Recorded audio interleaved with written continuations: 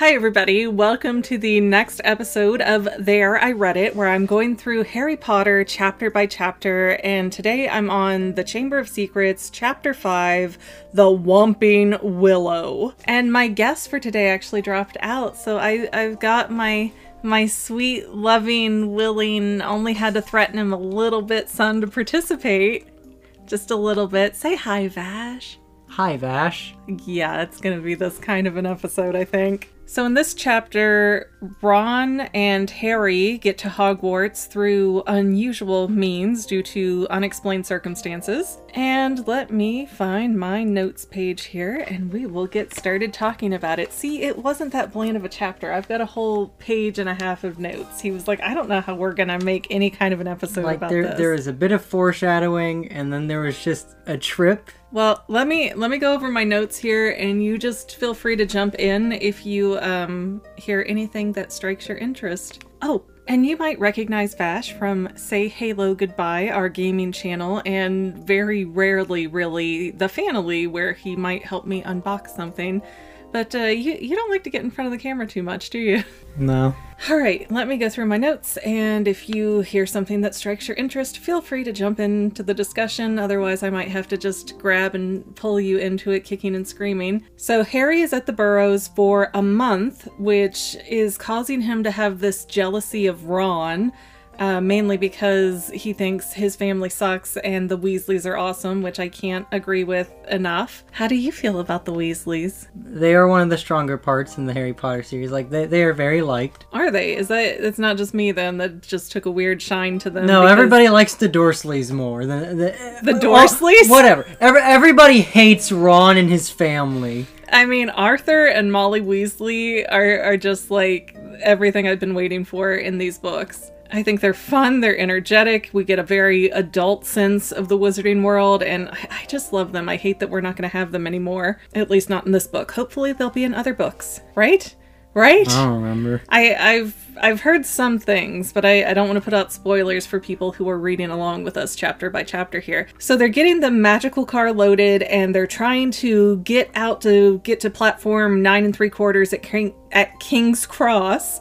And George, Fred, and Ginny all forget things, so they're running late now. At different times. They have to keep going back. So it's like they start to leave, and George is like, oh, I forgot something. They have to go back. And then they start to leave, and then Fred's like, oh, I forgot something. And then they go back, and then they're leaving again. And Ginny's like, my diary! They almost got on the highway that time. Couldn't they have just mailed her that or sent the owl with her diary? I don't know why they had to turn around for the diary, but they did, because they're nice parents like that. They don't have an owl. Yes, they do. They have Errol the owl. He's just half dead. Or couldn't Percy's owl come and get it or something? Like, Percy has a nice, fresh, buff, young owl. I suppose it's just better to get it while they still can. I don't know. I feel like there was some kind of magic trick they could have used to get around that if they couldn't use the owl mail. So they're about to miss the train, but Molly is very adamant that no, Arthur, we're not going to make this car fly. I don't care how much time that makes up. We're not doing the flying car thing. No, bad boy. Which is just, it's beautiful to me that he has the secret enchanted flying car. The car's also bigger on the inside. Like, the seats are larger. The trunk has more space. Yes, that is meant to be a small car. That is true. It's a Ford Anglia. I think I'm saying that right. I've never heard of that kind of Ford. But yeah, it's supposed to be much smaller, but he's enchanted the inside of it, especially the trunk space. And Molly's just like, wow, Muggles are so good at making cars. I would have never thought it was this spacious. Like, she has no idea it's been magicked. Oh, a question that came to mind. Why do magical folk take a train to Hogwarts? I mean, surely some of them live closer to Hogwarts than they do to King's Cross. So I found that confusing. Do you have a non-spoiler answer for that by chance? They're too young to use magical items, which they are really other wizarding stuff outside of Hogwarts and the schools. Couldn't they use flu powder like they did to get to Diagon Alley or anything of that kind of nature? I mean, and surely there's like... I mean, I know Hogwarts doesn't have houses directly around it, but don't some of them live in, like, Hogsmeade and stuff? Like, surely somebody lives right near the school that going to the train is much longer. But well, it seems if they live in Hogsmeade, why would they bother going to the train? That's what I'm saying. Like, does everybody have to take the train? It just seems like... I imagine there are different trains as well, because it's a giant... It doesn't seem like it. It's a giant castle Maybe that's the only London train. I would be curious if anybody knows, send me a message or something, tell me how these train systems work in the magical world. I also noticed that Rowling re-explains the entry onto platform 9 3/4. Like it was a whole, it's this hidden thing and you have to run through it. Like she explained it like we had never come across platform 9 3/4 before. And I think that was kind of a really nice setup so that if you want to, or you happen to skip the first book, you can still understand what's going on. Because let me tell you, you cannot do that with Tolkien. Tolkien's like, remember that thing I said on page 8? Well, now you need it 5 books later. I don't have that problem. Because you don't read Tolkien? No, because I can remember it very easily. Have you read The Lord of the Rings? I read The Hobbit. Okay, read The Lord of the Rings and try to keep that straight, because it's no easy feat. I'll just say it like that. The platform 9 3/4 portal actually seals up right before Ron and Harry are able to get through. Like all the rest of Ron's family gets through, and then it's just like a real platform wall, and poor Hedwig ends up going flying. And that owl is very indignant. She seems to be screeching about everything in this book. Well, if you were thrown into a wall in a cage, you wouldn't be that happy either. I guess that's true, but I don't know. I expect a little better training out of my magical owls, I suppose. Like, she's very like, hey! And when Harry almost left her behind, she was like, hey, what do you think you're doing? Which is what got Uncle Vernon to come into the room. But that was chapters ago. But the train ends up leaving without Ron and Harry, and they are completely just like, uh-oh, what are we going to do now? Like, we've got to figure this out quick. And Ron asks Harry if he has any pocket money, like maybe they could take a regular train or a cab, or I don't know what the exact plan was. But Harry says, and I quote, "The Dursleys haven't given me pocket money for about 6 years."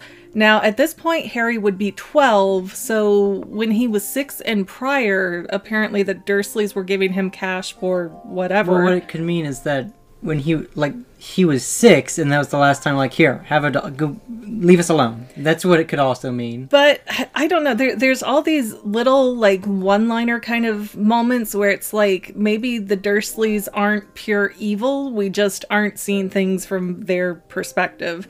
So it seems like they had, a fairly okay relationship with Harry when he was younger, and I wonder if maybe the more his magic manifested, the worse their relationship got, especially since he didn't know what he was doing and they were horrified. But yeah, it's just one more of those things that I thought, that seems strange. That's strangely worded and a weird thing to put in there and not get to mention. So you don't like the Dursleys, I take it.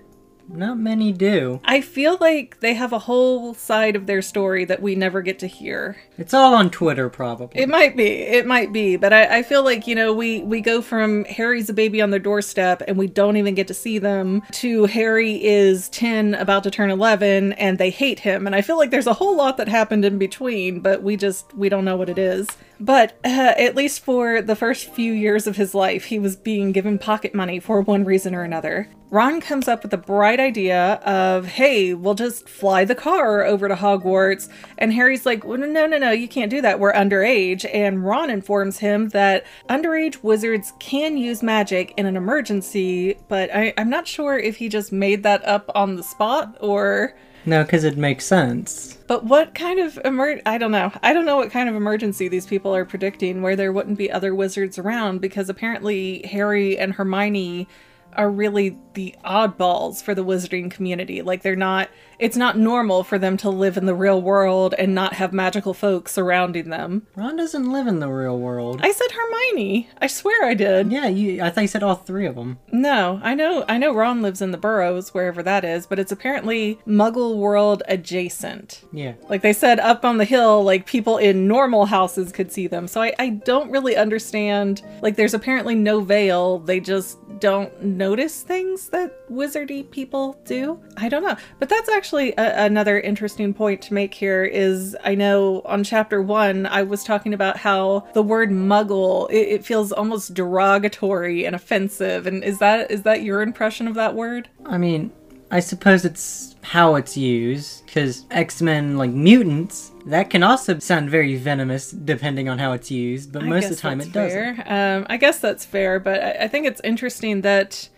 the more I'm reading, the more the word doesn't really like rub me the wrong way like it has before. It's more like I was a spectator for book one, just kind of watching what was going on, and I was very much aware that I was an outsider. But now in book two, and I'm feeling more and more and more indoctrinated into this world, it's like I'm part of the wizarding world more, and so the word muggle just sounds okay. It's like, oh, all right, that's our word. That's what we use. So it's interesting. I'm kind of curious how it's going to work out by the end of the seventh book, and how indoctrinated I'm going to feel into not being part of the normies anymore. No spoilers, but do you feel more attached as you move forward, do you think? Or do you feel like you stay a spectator? I suppose it's based on the person. Okay, so no opinions from you.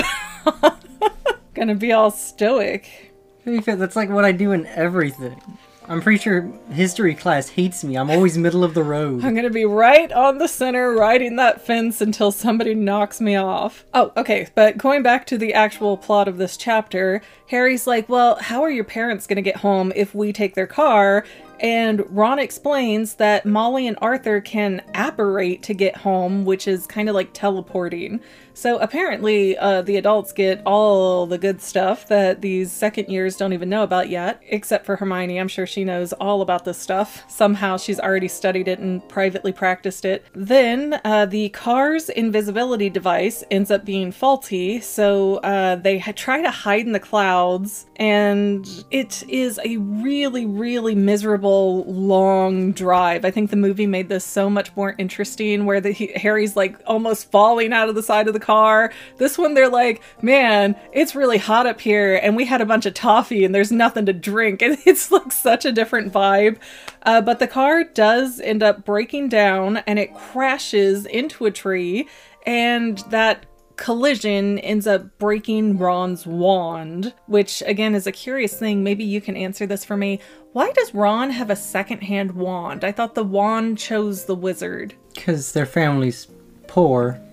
Well, right, I get the economical benefit of sharing a hand-me-down wand, but I thought they didn't work well unless it was a wand that picked you. Alright, well, a poor family. The youngest would also have secondhand shoes. It doesn't work the best because they're not their size, but it's what they have. The answer is just that's what they had, so deal with it.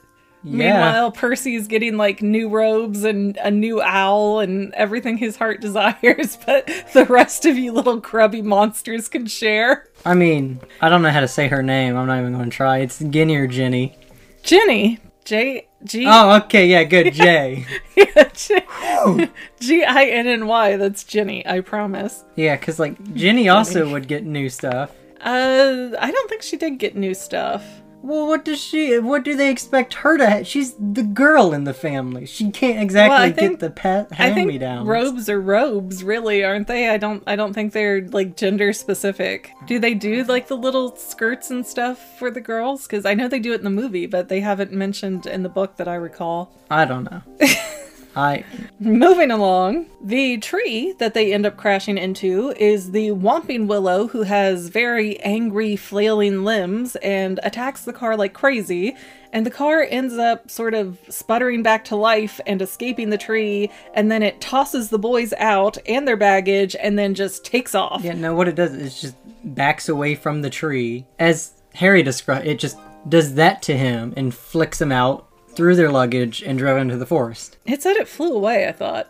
Please pause for a brief intermission. Yeah, because I thought the whole thing was the car flew back home, not the car went into the Forbidden Forest to live alone. He knows exactly what page to go to. That's almost creepy. The car rumbled off into the darkness, its rear lights blazing angrily. So it just went somewhere. We don't even know if it flew back home. All right, well, they may have lost their car and it's out terrorizing people like a Stephen King novel. But isn't the car contraband? Like, why? They drove it all the way to Hogwarts. Isn't that contraband? Like, they seem to make a big deal about that in previous chapters. And Arthur works for, like, the division of misused Muggle artifacts or something like that. Arthur wasn't meant to enchant the car. No, he wasn't supposed to, but that's what I'm saying. Driving the car to Hogwarts, wouldn't that put their dad in a lot of trouble? What car? Exactly now, but Okay, it's gonna cover this in a minute, so we'll just move along for right now. But, at some point the boys are trying to get back into the castle. They're trying to kind of sneak into the banquet,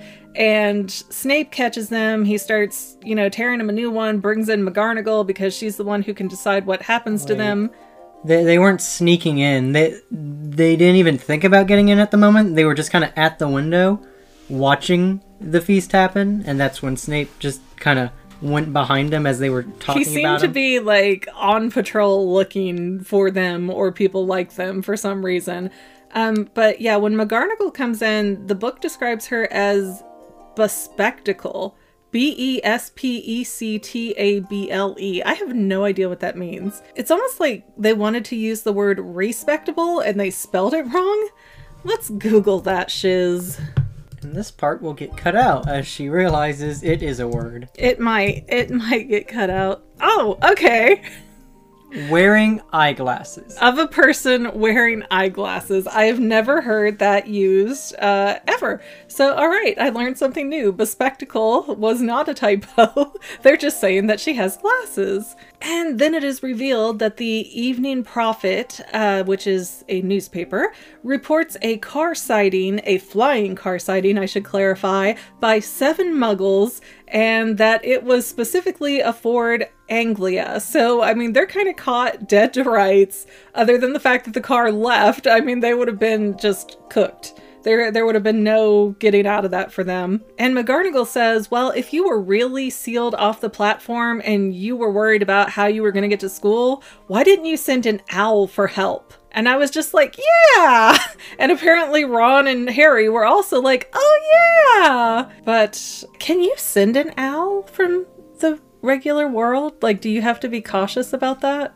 I mean, it'd be like sending a carrier pigeon. People would be like, okay. But they'd write it off like, sure, that it is a thing. So, People I mean, might do it if still. they just, stepped outside and wrote a note, handed it to Hedwig, and just threw her up in the air. I'm sure if Ron waited for his parents and they went back home and did it, it'd be a lot easier. I don't see why they didn't even give his parents, 10 minutes to come out, figure out a way out of there. I don't know. It's like, it was such 12-year-old logic of, oh, here's a problem. Well, I solved it the worst way possible, but I solved it. And I was also curious, why didn't the Ministry immediately send a warning to Ron for taking the flying car since they caught Harry so quickly? How did they not even notice with Ron? You would think that there would be a notice waiting for him at Hogwarts when he got there. Anyway, it's an emergency? He stated But wouldn't you still have to clarify that it's an emergency? Because the Ministry... that's what was happening. They can't... The Ministry isn't clairvoyant, though, because they sent Harry that notice when he wasn't actually the one to use the magic. Is the Ministry just not, really good at their job? Is that kind of the... Is that Bureaucracy kind of takeaway? cares about some people more than others. So they're just watching Harry more closely. I mean... Probably. Because I wonder about that too, with Hermione, even though she's a really strict rule follower. I mean, I don't know, I kind of feel like she would try a few of those spells, even if it was before she was at Hogwarts. I mean, that's not really up for us to decide, is it? But that's kind of the point of having a debate. I mean, of discussing a book is discussing the little gaps in between that we don't know about. But I feel that if the book doesn't talk about it, there's not really much to debate because no side is right.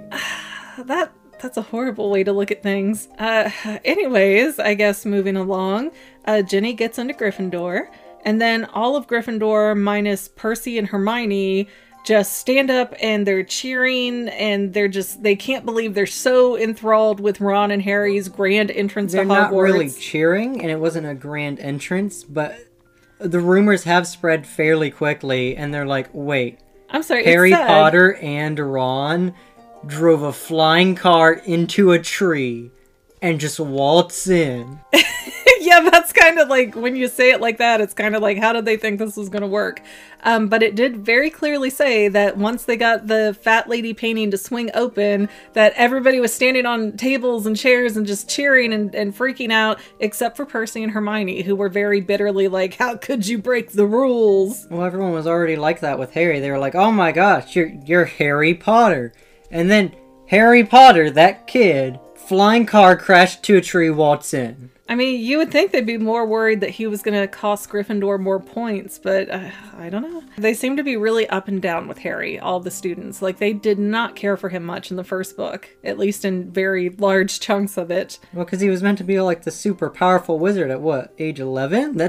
That's a bit intimidating. At age infancy, apparently, but I don't want to get too far ahead with stuff I know from the movies, because again, some people are reading this chapter by chapter and watching along, and they don't want me to jump ahead. They get mad. Last note I have here is Ron, Harry, Neville, Dean Thomas, and Seamus Finnegan all share a dorm room together, and it is the same room from last year. I feel like you did leave out the part where, because you just kind of left it at Snape catches them. Snape does catch them, and then is trying very hard to get them expelled, and gets very distraught when that's they're true. not. He was very much like, yes, Wicked Witch of the West kind of vibe of I've got you, my pretties. And he was not too pleased when McGonagall just gave them detention and Dumbledore didn't immediately toss them out on their hats. Here's what I don't understand. They're constantly threatening to expel people, and that's like a real serious threat that all the kids are worried about. But if you do that, and a kid is only partially trained in magic at that point, aren't they at greater risk of becoming like an evil wizard? Did Voldemort graduate? I don't know. Or was he kicked out? I don't know yet, but... Well, it's a bit hard to become an evil wizard without knowing much magic. It's like becoming an evil scientist. But you might know, like, hey, this does this, but you have no idea why it works. But you could still learn it from the books, because that's what Hermione's doing. She knew a bunch of, like, not really great spells, but she was learning stuff before she set foot on Hogwarts. I don't know. I have another question. Oh no. That this is, it briefly mentions Scabbers, which I was kind of wondering up until it said the car ejected Scabbers out of the car, because they had not mentioned him once that chapter. I kind of thought Ron maybe left him behind. Why is Ron allowed to have a rat when the invitation to Hogwarts said owl, cat, or toad? Well, I'm sure there's more than that, because not everyone can get an owl, cat, or a toad. I mean, come on, those are pretty basic animals. They're sold everywhere, too. Well, they're more considered, like, magical animals. Those might have been used as just an example. I have never heard of a magical rat. I'm saying in the invitation, cats are typically, like black cats, you relate them with witches. Mm-hmm. Toads, sometimes potion making and whatnot, and owls... They're apparently the trendy one because they deliver mail. I mean, yeah. Don't you want mail? I'm kind of curious why Hermione has not gotten owl. I don't think at this point she has any kind of animal. It's loud and it disrupts her studying. Maybe that's true. Hedwig is a little bit of a diva. But Scabbers is a hand-me-down too, isn't he? And I don't remember. Do you have to buy specifically magical pets from like Diagon Alley? Or can you just like, oh, here, I found this cat on my way to the train station. That's my what minion? What do you call those? Familiar. That's my familiar now. Well, I'm sure there are some limitations, like the gnome thingies earlier in the book. Yeah, I'm sure you can't have like those. Okay, last question I'm gonna ask you, since you seem very much like you don't want to be here and talking to me. Well, I'm trying to remember some of the other books because it's been a while. What house are you? I think the test said Slytherin a couple years ago. I don't remember. Oh, so you don't feel like you have a house? I just said Slytherin. Okay, you feel that's fair and accurate? Sure. I'd be an evil wizard. Okay. All right. Well, I guess that's our show for today. Thanks people for watching. I'd tell you where you could go see Vash here, but he floats around. I mean, he's always like, hey, I don't want to stream for 6 months. And then he'll stream for like 3 weeks straight. And then he won't come back for another 6 months. And that's... I'm really excited for the new Spider-Man game. Yeah, you can keep pumping your fists like that, but I'm not buying it. So. Who says you were? Because you're poor. You don't have any money. I do. You do, but you're saving for a computer, so I know you're not going to spend it. That's why you keep bringing it up at every turn. And oh, look at the great spider cat. Like, you love this. You want me to buy it. I will get Spider-Man. Cyberpunk I might postpone. All right, well, I've broken him. So I guess this is a good place to stop. And we'll see you next time. Thanks for watching. Goodbye. Goodbye. Hi, everybody. Okay, don't breathe so hard when I'm trying. You just... I'm sure I got to laugh. Okay. I don't know why you're leaning back so far. I feel like we're so mismatched. It's hard to have a guest in person. It is. I also... Well, family members, we're almost done, but I want to invite you to hang out with me in some other places. I'm on Twitter and Instagram as my own personal self, and I have a Facebook page too, but I mostly just post photos over there. And sometimes people say, "Hey McGann, I want to mail you something. How do I do that?" Easy. Just click the About tab on my channel page, and my most current P.O. Box info will be right there. I also run another channel, The Fanily. It's really a hodgepodge channel where we might post anything. Oh yeah, and I also sell shirts and stickers and stuff with the Fanily and the Fangirl logos. If that is your cup of tea, I have a link in every description of every video. Finally, if you want to help out the Fangirl channel and make sure I'm putting out video essays for years to come, the best way you can help is by subscribing and watching more of my videos, whether they're new, old, whatever. Maybe even share one or two on social media, help spread the word. People who watch to the end of videos like you helps to tell the site, hey, this is a good video, we should recommend it to other people. So if you made it this far, leave me a comment of something like, hey, I made it to the end. Love ya. See you next time, family members. Bye.